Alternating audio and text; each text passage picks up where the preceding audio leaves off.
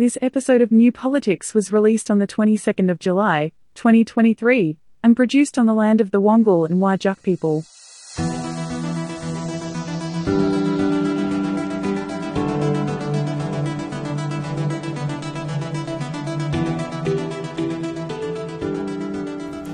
Welcome to New Politics.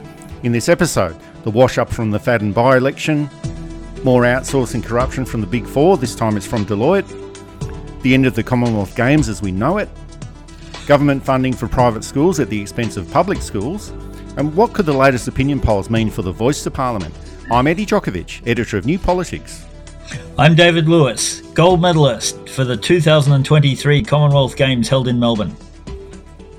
And if you'd like to support New Politics, you can support us through a Patreon subscription, but whether it's a subscription or whether you just want to listen in, read our material online or buy a t-shirt or buy a book, it's all available at newpolitics.com.au, and all of this is a good way to support independent journalism.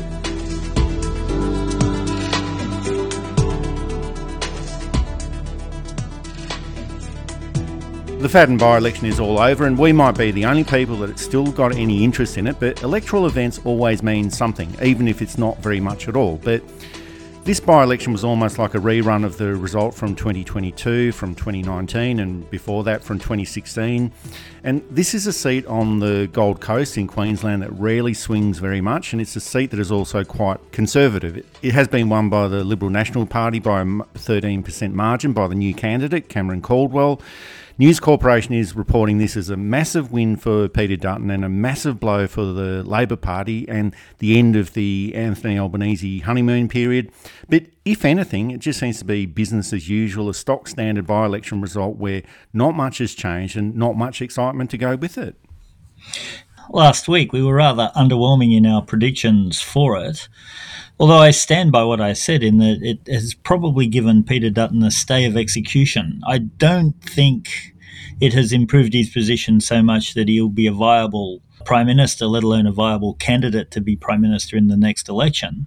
But it's given him a couple of more setbacks to be able to live through, I think. I note that it seems that anti-voice rhetoric has taken off since Fadden, whether that is because they realise that it's just a stay of execution and they have to try and keep delaying the inevitable, and it's the inevitable no matter who you are, or whether they realise that that was their one chance to give him an extended term and are now just trying to get any win out of anything, anyhow and anyway. I'm not quite sure. It certainly didn't change very much. I don't think the Prime Minister's job is in any way threatened. There's no rumblings from the Labor Party as to we were expecting him to do much better.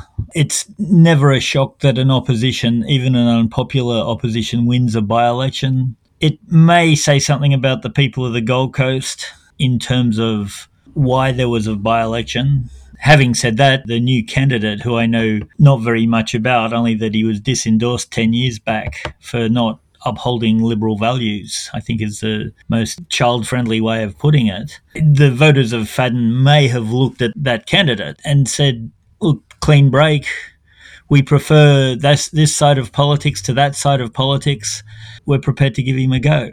The other thing that's worth mentioning is that it was a very, very low voter turnout. Only about 68% of voters actually showed up to vote, and then of those, about 2 or 3% voted informally. So it wasn't a by-election that set the world on fire.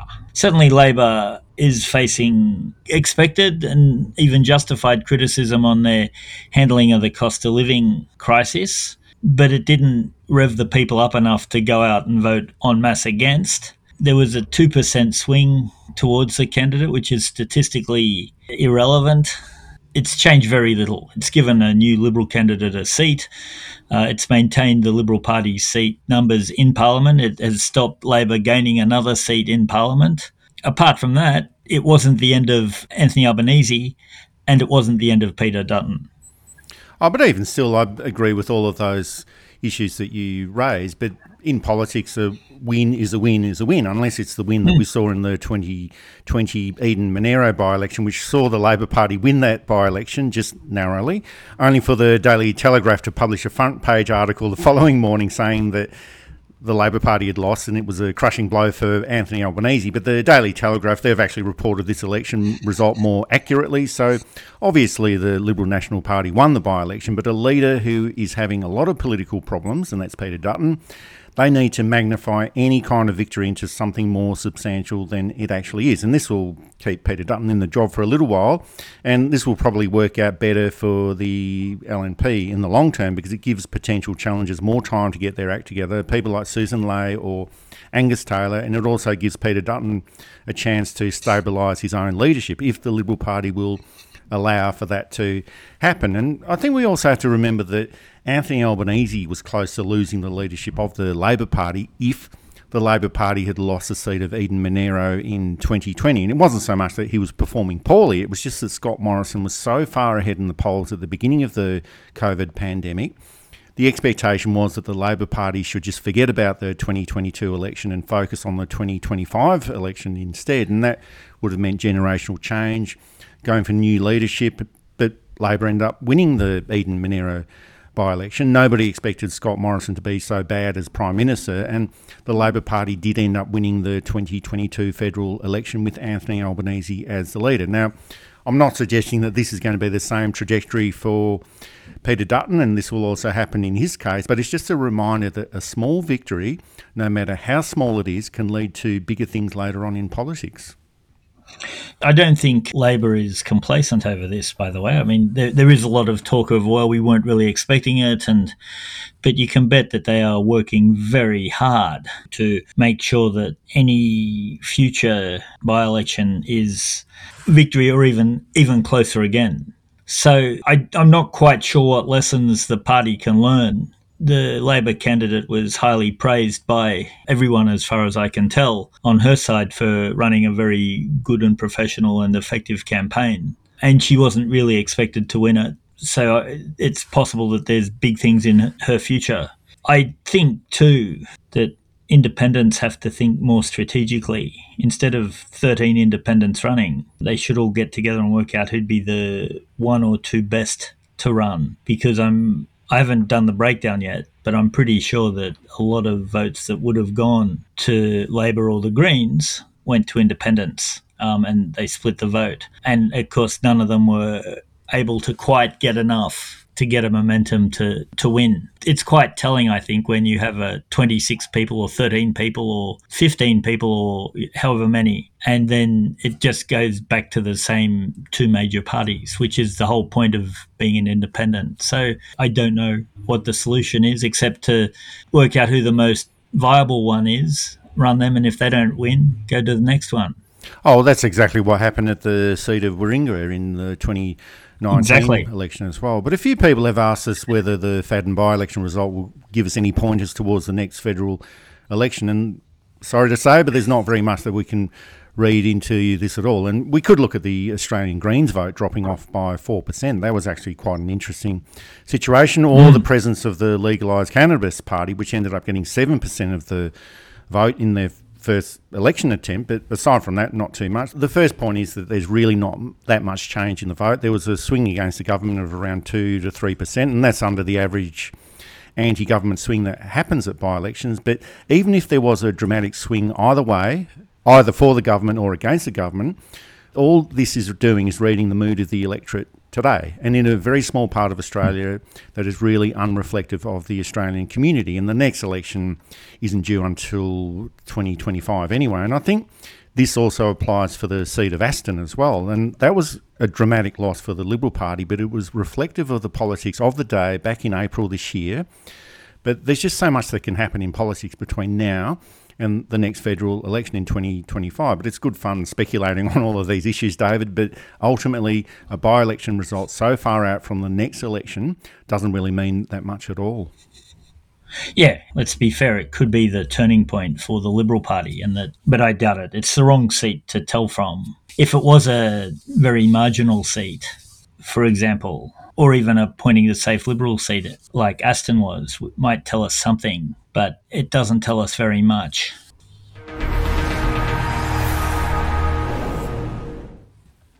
One of the big four consultancy firms is in the spotlight again. This time it's Deloitte for conflicts of interest and misuse of government information that it's acquired during some of these consultancies with the federal government. And this follows on from all of those breaches by PwC that were uncovered earlier this year. And most of this information is being uncovered through Senate estimates, and it's mainly through the work of the Australian Greens Senator, Barbara Pocock, and Labor Senator Deborah O'Neill, and they're forensically asking all of the questions. You're earning 5 times the value of the Prime Minister. Does that seem like a fair recompense? I'm not here to... firstly, I don't set my partner income. And I'm not here to compare my income with the Prime Minister's, with a Premier, with a Government Secretary, with any of our clients who... And I absolutely get the public interest around this. I'm focused on making sure our partners are remunerated for the work that they do in a competitive way. That's my focus. And our partners and the are comfortable. average is close to $1 million, 950,000. Yes. Right. Senator O'Neill, can I just ask a supplementary question? And then I want to go to a I think the reason that the Senator is pursuing this issue is that the Australian people are wondering about the value that's generated by a salary of $2.8 million a year. And when they know a nurse is earning $80,000 and pays 20% of that in tax. So can you try on, and I understand what you're saying, Mr Grimley, that your partners are very happy to pay you $2.8 million. They are on an average of almost $1 million themselves. The test, however, is not your partners. It's the Australian public. This is public money making up a good quarter of your income. What do you say to the Australian public about the questions Senator O'Neill is asking and the value of your salary and your output, your effort? Senator, I don't set my partner income. I'm not asking you that, Mr. Well, but it suggests I'm deciding what the number should be and where the value might sit. But I just wanted to make... I'll answer your question.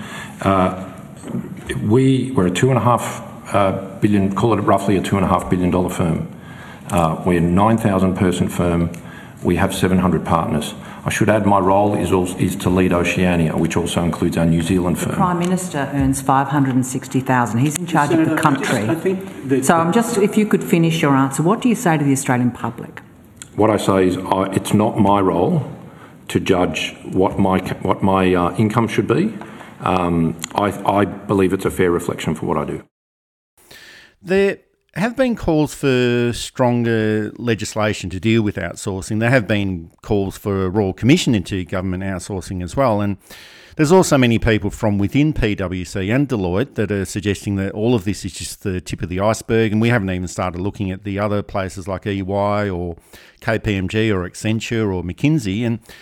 And these are some of the top earners in federal government outsourcing of $21 billion each year. So that's a lot of money, and I realise that there needs to be some government outsourcing out there, but there also needs to be greater checks and balances and controls over how this money is spent. Thanks to various governments slashing the public service and then bringing in consultants. We've said before that government needs to consult with experts from outside on occasion. Both you and I have consulted. I didn't quite get 1.3 billion. I got close, but... We'll get there one day, David. Should have joined the Australia Club. But the consulting that these firms were doing seemed to be well beyond the pale of what should be done and what a professional and competent and well-run public service should have been doing in a lot of the cases for a lot less money. People who know this stuff better than I do say that there's no way of tracing all the money that these firms have been paid. It's in the billions. And most of the work they're doing, it seems to me, was done by the public service until Howard in particular, and then Abbott, Turnbull and Morrison started slashing the public service. We can go back to Malcolm Fraser's razor gangs and Bob Hawke and Paul Keating too, bringing in these firms. Now, we can go down the rabbit hole of who did more and who did worse and who did what, but my point is that they removed a working system but didn't replace it with anything better, and in fact replaced it with something that seems to have been a lot worse. It started to claim scalps. Anthony Clan reported that one of the head of the tax office was quietly removed this week But he should have been, because the tax office did not come out of this very well. We may be heading to a change. It's whether the current government has the political will to untangle the Australian Parliament with all its functions from these firms. The government response to some of these issues in outsourcing has been to bring in a lot of these services in-house. That's their rhetoric anyway, and they did announce that they would make a few changes here. And why wouldn't you? You've got all of these problems, corruption and loss of confidential government information to corporate interests, and to me this would be the thing to do. And their plan is to employ at least 10,000 more public servants, and you could also set up stronger legislation. And there has also been one suggestion that the government could employ people, or could employ more people, to manage these external contractors and consultants, but then you'd end up being just like a Kafka novel, where you get people employed to manage a group of external managers who then need another group of managers to manage them. But then this solution would defeat the purpose of outsourcing in the first place. And then there's also the cost of all of this. So I think it would be better to bring in a lot of these consultancies back in-house. And Peter Dutton's response has been predictable. He slammed this idea of increasing the public service by 10,000 people. And it seems that he'd much rather have a situation where billions of dollars are leaked to the private sector, government secrets and confidential information are shared and monetised by the private sector, and he doesn't seem to have a problem with all of that. And we also have to remember that an expert is still an expert, whether they work at Deloitte or PwC or KPMG, or whether they work at the Department of Treasury. So I think Jim Chalmers just has to ignore the populist garbage that Peter Dutton is offering at the moment and just take all of these outsourcing services back into the hands of the public. Now, I realise it's not going to be all of them, but I think there needs to be a strong push to bring this back in-house. Yeah, it's the only argument. And it will require a clean out of some senior public servants. We've also had Catherine Campbell stood down this week without pay. I think she'll be the second, really, after the other guy from the tax office, of several. And this has got to happen. And as hard as it is to say to people you don't have a job anymore, they haven't really shown that they deserve the job. So they've got to go. I haven't noticed any online criticism, even from the right, about poor martyred Catherine Campbell thrown under the bus by the government, who is at fault somehow. It's been a fairly accepted thing that she had to go. Look at the rest. It's Brooks and Deborah. Who can win? Brooks is just a fraction in front. Brooks, they start to go. 15 metres from a gold medal for Australia. 15 metres. 10 metres now. Brooks in front. It could be Australia's gold. 5 metres. 4, 3, 2, 1. Gold! Gold to Australia! Gold! 345.7. Australia loves its gold medals, but the Premier of Victoria, Daniel Andrews, has got other ideas with the cancellation of the Commonwealth Games in 2026. And there's been a major cost blowout going on from the original estimate of $2.6 billion up to $6 billion. And other reasons include other priorities for the government and a waning interest in the Commonwealth Games. And to be honest, David, I didn't even know that Melbourne was hosting the Commonwealth Games. And I follow a little bit of sport, not that much, but I just can't remember any salient moments from the Commonwealth Games over the years. They don't do Greco-Roman wrestling or synchronised swimming, and any major event that doesn't include Greco-Roman wrestling and synchronised swimming can't really be taken that seriously.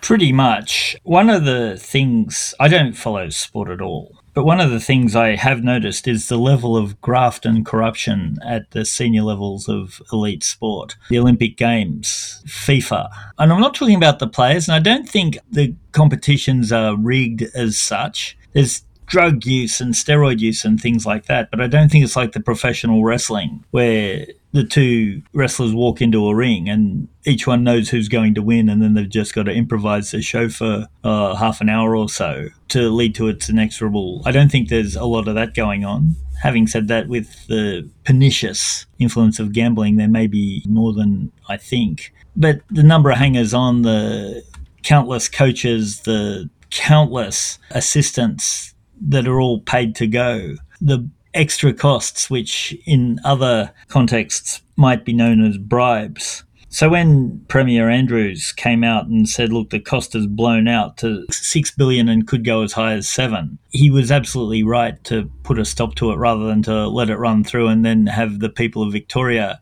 have to pay for it for the next 2 decades, which is essentially what happened with the Olympic Games in Sydney. The costs blew out for not much tangible benefit. It's only in the last few years that the district around all the facilities has started to get some use. It was no doubt a difficult decision, but as he said, and people are arguing against this, he'd rather see the money go into regional health in Victoria and regional housing in Victoria. And of course, a lot of the criticism of cancelling the games, some of it's coming from the athletes who, let's be fair, would be very disappointed. They probably now have a sense of what it was like to be a musician or an actor or a stand-up comic or anyone in the entertainment industry during COVID, where something that you were expecting gets ripped away from you. Oh, absolutely. And you and I might not be into sport that much, but this is obviously not good news for athletes in Australia, and I'll accept that. But Victoria only stepped in early 2022 because no other city around the world or in the Commonwealth wanted to take on the Commonwealth Games. And sure, why is something that they agreed to take on in 2022 is something that's too expensive to run just 18 months later? And whether you like sport or not, this is an event that highlights a city or a state in Australia. So I'm sure there'd be benefits from that. But I think if there's no economic benefits or if it's going to cost too much, well, why would you proceed with that? And as Sydney, as you mentioned, David, we're still paying for the hosting of the Olympic Games in the Homebush precinct, and we're just around the corner from there, where the games were held. It's still like a ghost town. And you rightly pointed out, the facilities out there do get used, but all of the benefits that were meant to be delivered to those areas just never eventuated. And this is the story not just in Sydney, but virtually every city that has hosted the Olympic Games. So I know it's not the Olympic Games, but why would Melbourne want to replicate this sort of situation? And the other factor is that the media response to this decision has been over the top. Now, I've always believed that if you promise to do something, you should deliver it. So there should be accountability for Daniel Andrews over this decision. But ever since the decision was made to have the Commonwealth Games when that decision was announced in early 2022, the Conservative media in Melbourne, they've been constantly attacking the Andrews government for taking on the Games, saying that it was unaffordable and should be cancelled at the first opportunity. Here's the Conservative commentator Neil Mitchell having a go at the Andrews government. But I've got an idea. The government won't like it. I want your reaction. Cancel the Commonwealth Games. Should we cancel the 2026 Commonwealth Games in Victoria?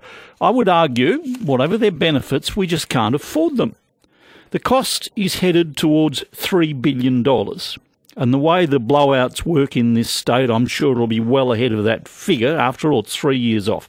So assume $3 billion plus. And yeah, there is some return, and you'll get some infrastructure for a start.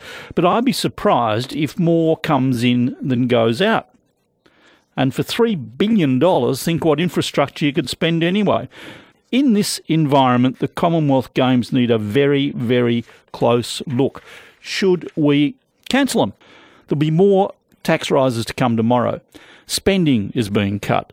Even libraries are short of money. The RSPCA is struggling for money. Sick animals will suffer because of the cuts. Health is struggling. Certainly sick humans are suffering already. Put it together, there could be hundreds of state projects and funding scrapped for them. We don't know yet. The budget will be tough, taxes will go up, spending will be cut. In that environment, can we really afford the Commonwealth Games? Even the regional cities that will benefit from it, like Geelong, Ballarat, they say they can't afford it. I don't think we can afford it. I don't think we can afford the risk that it'll be run properly and therefore be financially beneficial.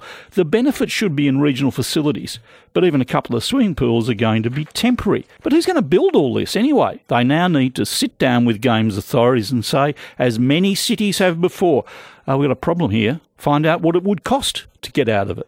Other cities have done it. Other cities have struggled to make money. Why should this be any different in Victoria? Now, the Games may be a nice idea, although I can't imagine huge crowds turning out for what is really a jumped-up school sports. But even if you accept they're a nice idea, we just can't afford them. And now that the Andrews government has followed their advice, the media is now taking on a different approach, saying that the Commonwealth Games shouldn't have been cancelled and it's cause reputational damage to Australia's image overseas? Well, I can tell you one thing that will cause reputational damage to Australia's image, and that's voting no to the voice to Parliament. That's one issue that will definitely ruin Australia's reputation within the international community. The Australian Financial Review said that it was a foolish decision to take on the Commonwealth Games in the first place, and that's probably true. But that would also mean that cancelling the Games is a clever decision. So the duplicity of the media in this situation is quite breathtaking. We shouldn't expect anything different, of course. And this could be an ongoing issue for the Victoria government over the next few years. But I can imagine there's going to be a lot of cafe and gym owners who are going to be interviewed in the next few months in the media about how the loss of the Commonwealth Games is going to drastically affect their business. It's always happened in the past, so I think we'll expect to see it in the future. Is anything really cancelled till a cafe owner speaks out about it, or a gym owner? It's been remarkable how this has fallen along party lines. It's almost as if there is a campaign to oppose anything that Dan Andrews and Labor does. Again, I'm sure that there are bitterly disappointed athletes. It's quite possible that the Commonwealth Games will be no more after this. And I think that this decision could also be doing the world a favour. Some of the most corrupt organisations in the world, as you mentioned before, David, are some of these major sporting organisations. The International Olympic Committee, FIFA and the World Cup, the ASIAD, which hosts the Asian Games, the Commonwealth Games as well. The idea is to promote goodwill and harmony, but in most cases there's a strong political dimension and economic dimension to all of this as well. And holding the World Cups and the Olympic Games in Russia, they didn't offer a deterrent to a war in Ukraine, and the World Cup in Qatar didn't improve human rights in that country. And as you mentioned, there's a lot of corruption and graft that is associated with these games. So there might be a rethink about how these games are hosted in the future. But in the here and now, personally, I think that it's a better decision to spend that money on more important issues in social housing, education and hospitals. And I know that a lot of sports people and fans won't agree with this, but it's just a question of whether Victoria will forget about this cancellation over the next couple of years and whether they see more value in social housing and education, or a bunch of gold medals from a 2-week period in 2026 that very few people will remember in the future. He made the right decision to correct, which was potentially a very bad decision. I do get the commercial stations being a bit upset. They'd lined up all this advertising, so they now have to rework everything and rebudget for the lack of advertising income. So I get that Channel 7 might be a little bit annoyed. I don't understand why the ABC is so upset about it. They don't rely on the advertising nor the sport for viewers, or they're not supposed to. Of course, sport is used to distract. There are more sports reporters in the mainstream media than any other type of reporter. There's a lot of space taken up by sporting news that just isn't relevant to anybody, including those who are involved in it. But ultimately, I would rather see the government of Victoria spend on local sport, spend on housing, spend on health, spend on infrastructure, than spend on an ego trip for 25 or 30 people. You're listening to New Politics. You can subscribe to us on Apple or Google Podcasts, listen through Spotify, YouTube, SoundCloud and Amazon Music, or you can find us at newpolitics.com.au. And you can now support New Politics through Patreon.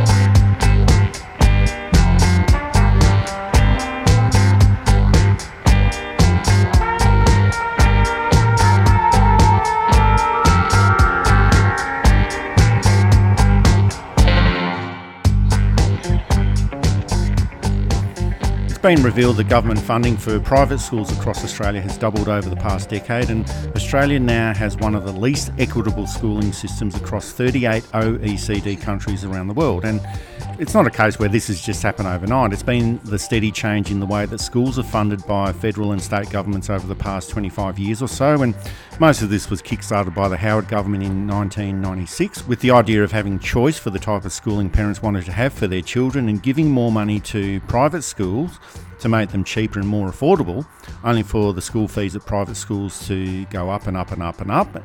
and this made them more unaffordable. So parents will always have the right to choose the education for their children, but they shouldn't be supported in this way through public funding. There needs to be reform to how public funds are distributed to the schooling system, but politically it's a very difficult change to make. I'm not quite sure why.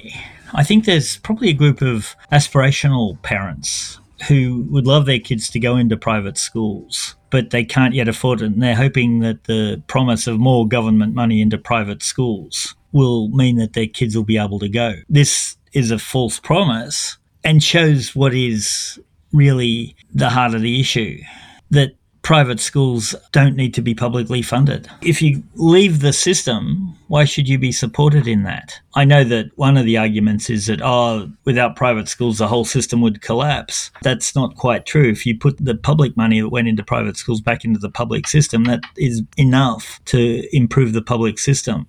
There's a whole range of issues too. Another thing is that it's the same curriculum. It's the same pool of teachers. You're getting fancier buildings, perhaps, but are you getting a better education? Funding to private schools needs to be stopped. It's been a vexed issue since Menzies started giving local Catholic schools funding to get the DLP support in the 50s. But it was Howard who, on this false notion of choice, because you still had to be able to afford it. Oh, well, that's exactly the point. But I think that John Howard's idea of choice just masked the true nature of what he wanted to achieve in politics, and that was that ideological commitment and pursuit of neoliberal practices where he'd funnel more and more money into private healthcare, aged care or early childhood education and into private schools, and he'd always say that this is all about providing choice, and that's an easily digestible message to send out to the electorate. And all of this funneling of public funds into the private sector supposedly all about choice. And I think that choice is probably one of the most damaging words of the 1990s onwards. And where's the choice for people committed to public education and public services? These choices have been diminished so that other people can make a private choice, which in most cases have turned out to be an illusion anyway. So most of these private schools have got too much money, not all of them, admittedly, but around 40% of private schools have been overfunded to the tune of $3 billion. And they're not going to give that money back, of course. So that's why we get some of these private schools building a second swimming pool because one just isn't enough, or getting their 15th rugby field or a new science or tech laboratory or 6 new school buses. And all of this is at the expense of the public education system. The federal government spends $27 billion on schools education each year. $10 billion goes to public schools and $17 billion goes to private schools. And the states and territory governments, they do provide a lot of funding towards schools education too, and that's around $32 billion across all state and territory governments. But that's quite a large discrepancy in federal government funding that goes towards private schools. This is where we can blame the Labor government who blinked on Gonski. The Gonski report was pretty much generally accepted by most people in education as being a fair and reasonable approach to fixing. I had problems with it still. But in fact, he said, no, look, there are more equitable models of funding. And he presented one. And it was the Labor government who blinked on it and then didn't follow through with, which would have been, at the very least, a good start for education reform. Of course, and by the time Labor lost the next election, it was totally forgotten about by the Liberal government and basically ignored, where they then just shoveled money through to their mates in their old schools without much thought. And also the Howard government established the socio-economic status for funding of private schools, where schools were funded according to which socio-economic areas students came from. But this just ended up being another administrative trick to boost private school funding. And the Gonski reforms that you mentioned before, David, they were introduced in 2012 under a Labor government. And the idea was to make school funding more fair and take the politics out of the funding process. But it seems that it's made the funding discrepancy between public and private schools even greater. And I think one reason why Conservative governments have been able to push their agenda so easily in the education field is that most parents are not educationalists or involved in the education systems. And I think that narrative about having choice, that feeds into some of those insecurities about choosing the best education for their child. That's understandable, and also that fear of missing out. And it's also a case where it's the parents who vote, not children. So these policies have been directed towards people who won't be directly affected by these decisions. It's not the parents that sit in the classrooms, it's actually the children. And there are also policies that have had poor outcomes overall, and definitely poor outcomes for the public education system. Wealthier suburbs have wealthier schools, and government funding should reflect that areas, Indigenous single teacher schools in the west of, say, New South Wales, don't need to get $3 billion a year because there's just no way they could spend that kind of money. But they're not getting enough. These schools they're not terribly expensive to run, yet they're still underfunded. Whereas, say, a school in Sydney's North Shore with an active P&C committee with a wealthy parent cohort gets plenty of funding. Now, I'm not saying that the public school in Mossman, say, is any less deserving than the public school in Blacktown. And for our listeners out of state, take your ritzier suburbs and then compare it to a suburb down the economic chain a bit. But you can fund in a way that is equitable, and one of those would be cutting a lot of the funding to the private schools. I'm sure that there can be arguments made for some help to be given to private schools in terms of teacher training, but I think we've got to look at how the schools work in each state and make sure that the kids in Karratha in Western Australia are just as fairly looked after as the kids in Toorak in Melbourne. Again, that will require different amounts of money, but you want the kids in Karratha to have the same opportunities and the same access to opportunity that the kids everywhere else get. And Gonski worked towards that. He didn't quite say it, but it seems to me to be a fairer model than just to shovel money through to private providers who don't perform any better than the public ones.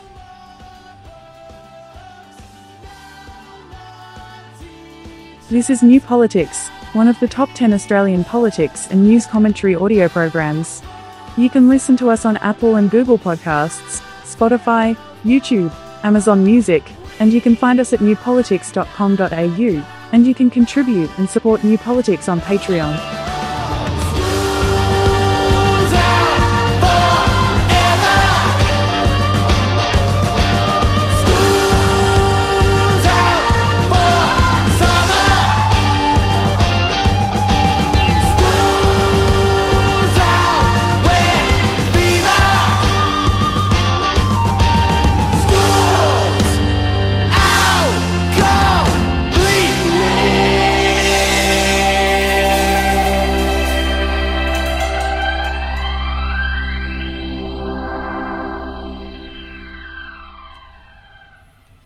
There hasn't been much movement in the latest batch of opinion polls, but that hasn't been enough to stop the Conservative media from saying that it's the end of the honeymoon for Anthony Albanese. The Labor government has taken a few body blows and it's the worst week ever for the Prime Minister. And it's hard to know what they're actually looking at because the opinion polls are more or less the same as they've been for a long, long time. And if you look closely at the polls, they've actually become even better for the Labor government. And we also had the real world event of an actual poll in the seat of Fadden last week, and that has also indicated not much of a change at all. But it seems that it doesn't really matter what the polls are saying, real or otherwise. The cheer squad and supporters in the mainstream media are going to keep saying that the Liberal Party are doing very, very well and are back in the political game when it seems that the opposite is true.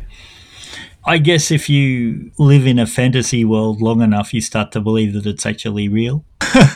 Again, the polls mean nothing at this point. We would have expected somewhat of a drop-off of the popularity of the current Labor government, given interest rate rises, given cost of living, given all that type of stuff. But having said that, what's the alternatives? We've spoken about the issues with the Greens that aren't all of their own making. So the general populace is not quite ready to go there yet. We have a terminally unpopular leader of the opposition, and then lunatics and ratbags like Pauline Hanson. Essentially, things are unchanged since the election. Now, does that mean the government's doing a good job? In some cases it is, in some cases it's not. Oh, well, I guess also these are mainly statistics at this point. So the latest news poll did record 55% for the Labor government in support and 45% for the Liberal National parties. Resolve poll is actually around 58% for Labor and 42% for the LNP. The Prime Minister is viewed more favourably by the electorate over Peter Dutton by a margin of 2-1. But so far out from an election, these figures don't mean much. It's still an interesting report card, but it's not that different to what's been reported over the past 15 months. But reading most of the media reports, and of course this is led by News Corporation, followed by Nine Media and Seven West, closely followed by the ABC, you'd think that Albanese is on the verge of being overthrown by a caucus. And there is a rider here, of course, where Kevin Rudd was overthrown by a caucus in 2010 when he was way ahead in the polls, but I think the circumstances today are quite different. But, it gets me thinking, does the mainstream media ever get tired of this, especially over at News Corporation? And the answer, of course, is no, they will never get tired of this. It's the same tactics that they use with Tony Abbott. It's just a different face today, but it's the same old tired strategy. And you just have a look at the headlines. Hip pocket hit as Labor tumbles to a post-poll low. Popular support for Labor has fallen to its lowest level nationally as the cost of living crisis begins to bite. Andrew Bolt went on to say, Albanese is in great danger, his worst week ever.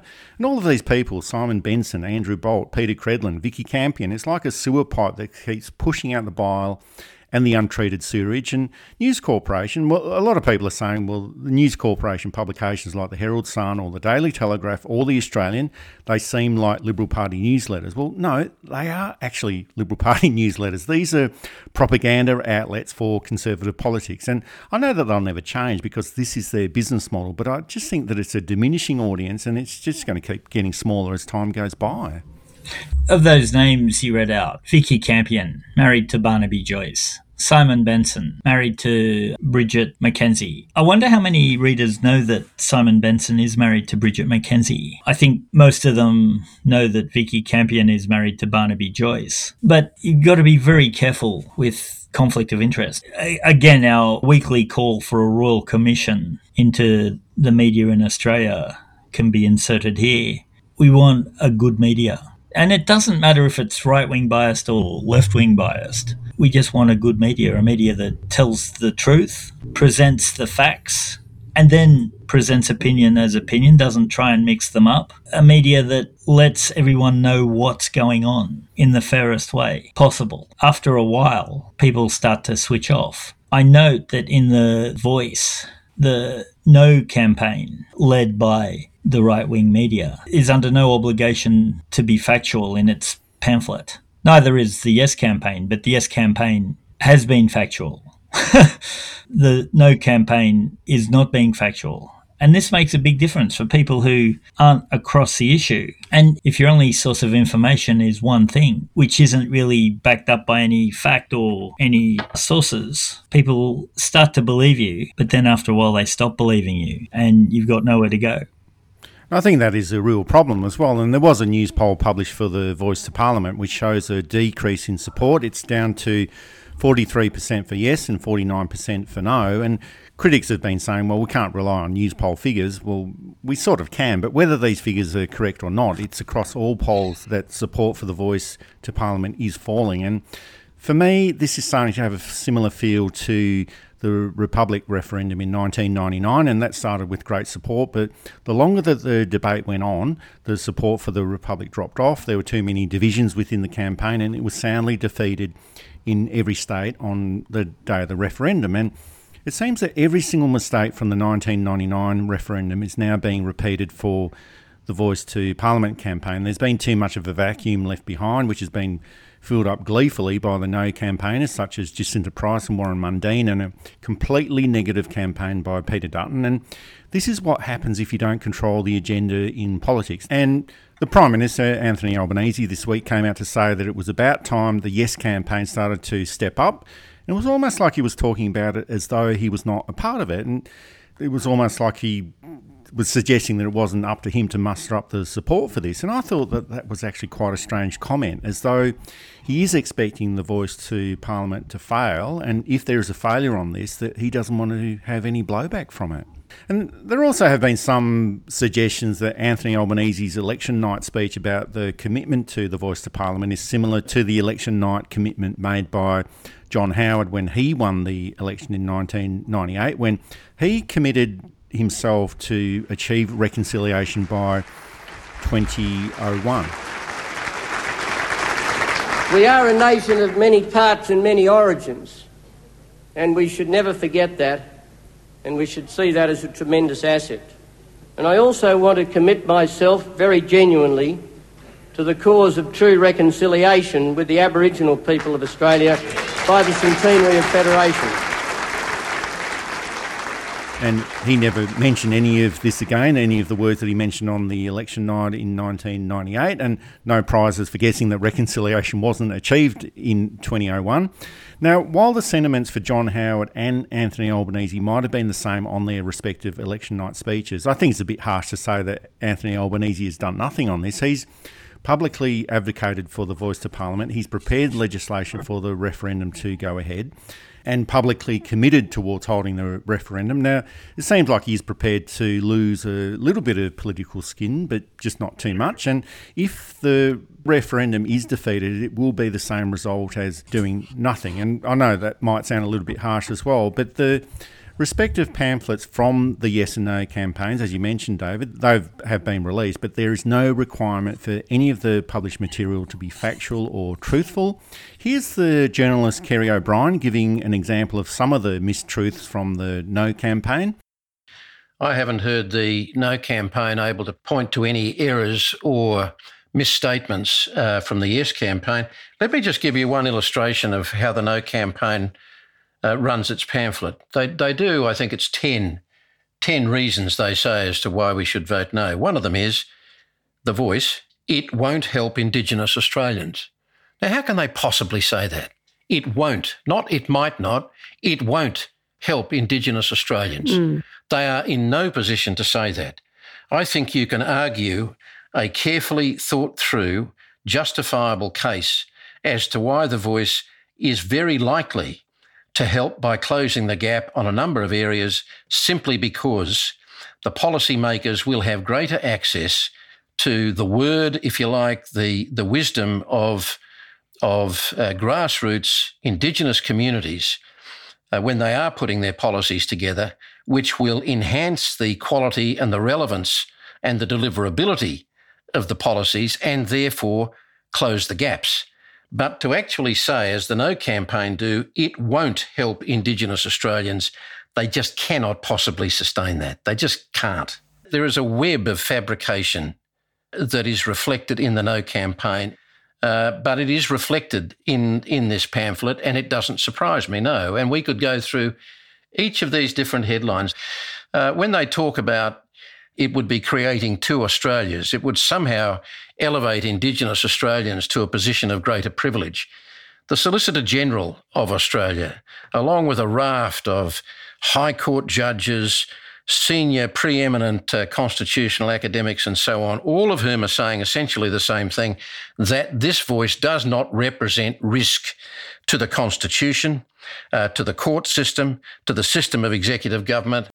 And you'd think that a Prime Minister wanting to guarantee the success of this referendum would at least stipulate that the material published by the Australian Electoral Commission of the respective campaigns, especially the no campaign, should actually be factual and truthful. But it just doesn't seem that this is the case. It has baffled me as to why they're allowed to do it. Every other AEC pamphlet has to have the truth as best can be ascertained.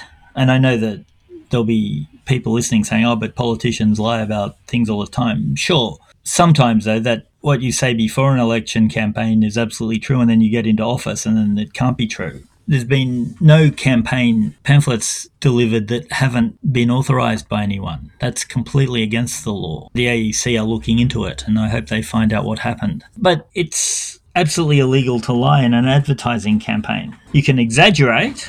So I don't know why in something as important as this referendum, you're allowed to put through pages and pages of unfounded and inaccurate claims that is only going to hurt people. And the No campaign has also announced that they will be targeting the religious groups who opposed the same-sex marriage plebiscite back in 2017 and urged them to also vote no. Now, it's not clear what the relationship is here, and are they suggesting that homophobic religious people are also likely to be racist as well? I don't know. But essentially, this is purely about politics and the political aspirations of Warren Mundine and Jacinta Price. And it's reminiscent of the 1988 referendum question to guarantee religious rights in the Constitution. And the backbencher Peter Reith, he targeted religious groups to vote against guaranteed religious rights. And to me, that takes a special level of stupid to actually get there. But it also pushed Peter Reith to national prominence, and he became a senior minister in the Howard government. So that's probably what's going on here. Warren Mundine and Jacinta Price dragging down their own people so that they can get ahead politically. And at this stage, I think that the Aboriginal and Torres Straits Islander community might be in for some more disappointment. They've been promised so many things in the past that have never been delivered. Back in 1788, King George tells Arthur Phillip to peacefully negotiate with the Indigenous people in Australia, only for them to be massacred and have their land stolen. Promised equal rights, that never happens either. Bob Hawke promised a treaty in 1988, that never happens. John Howard promised reconciliation by 2001, that never happened. Anthony Albanese is promising a voice to Parliament in 2023. We're not sure if that's going to happen now. And the way that I see it, the only way to reverse this slide would be for a new Liberal Party leader to come in and say that they've changed their position on the voice to Parliament and will now advocate for a yes vote. And I think a change in the Liberal Party leadership, that might be on the cards, but the second part of that equation, to support the Yes campaign, that's really hard to say. I'm still optimistic that Yes will get up. I think when it gets down to it, we will do the right thing. It might be close, but I do think we will get up. Having said that, it's a much harder battle than it should be. The only really valid arguments to know for people who want to start a bit further down the track, treaties and different types of recognition. And I actually get that. But the cynic in me says is that if we start too far down the track, it will definitely fail. Whereas we start small and grow is probably a much better, and hopefully grow quickly too, is probably a much better approach. It's better to let everybody in than only a few. And of course, the whole No campaign is about keeping people out. I do think, though, that it's a referendum that can be lost through not much effort. So I'm confident, but I'm worried. That's it for this episode of New Politics. Thanks for listening in. And if you'd like to support our style of journalism and commentary, please make a donation at our website at newpolitics.com.au. We don't beg, plead, beseech or gaslight you about journalism coming to an end. We just keep it very simple. If you like what we do, please send some support our way. It keeps our commitment to independent journalism ticking along. I'm Eddie Djokovic. Thanks for listening in, and it's goodbye to our listeners. I'm David Lewis. We'll see you next time.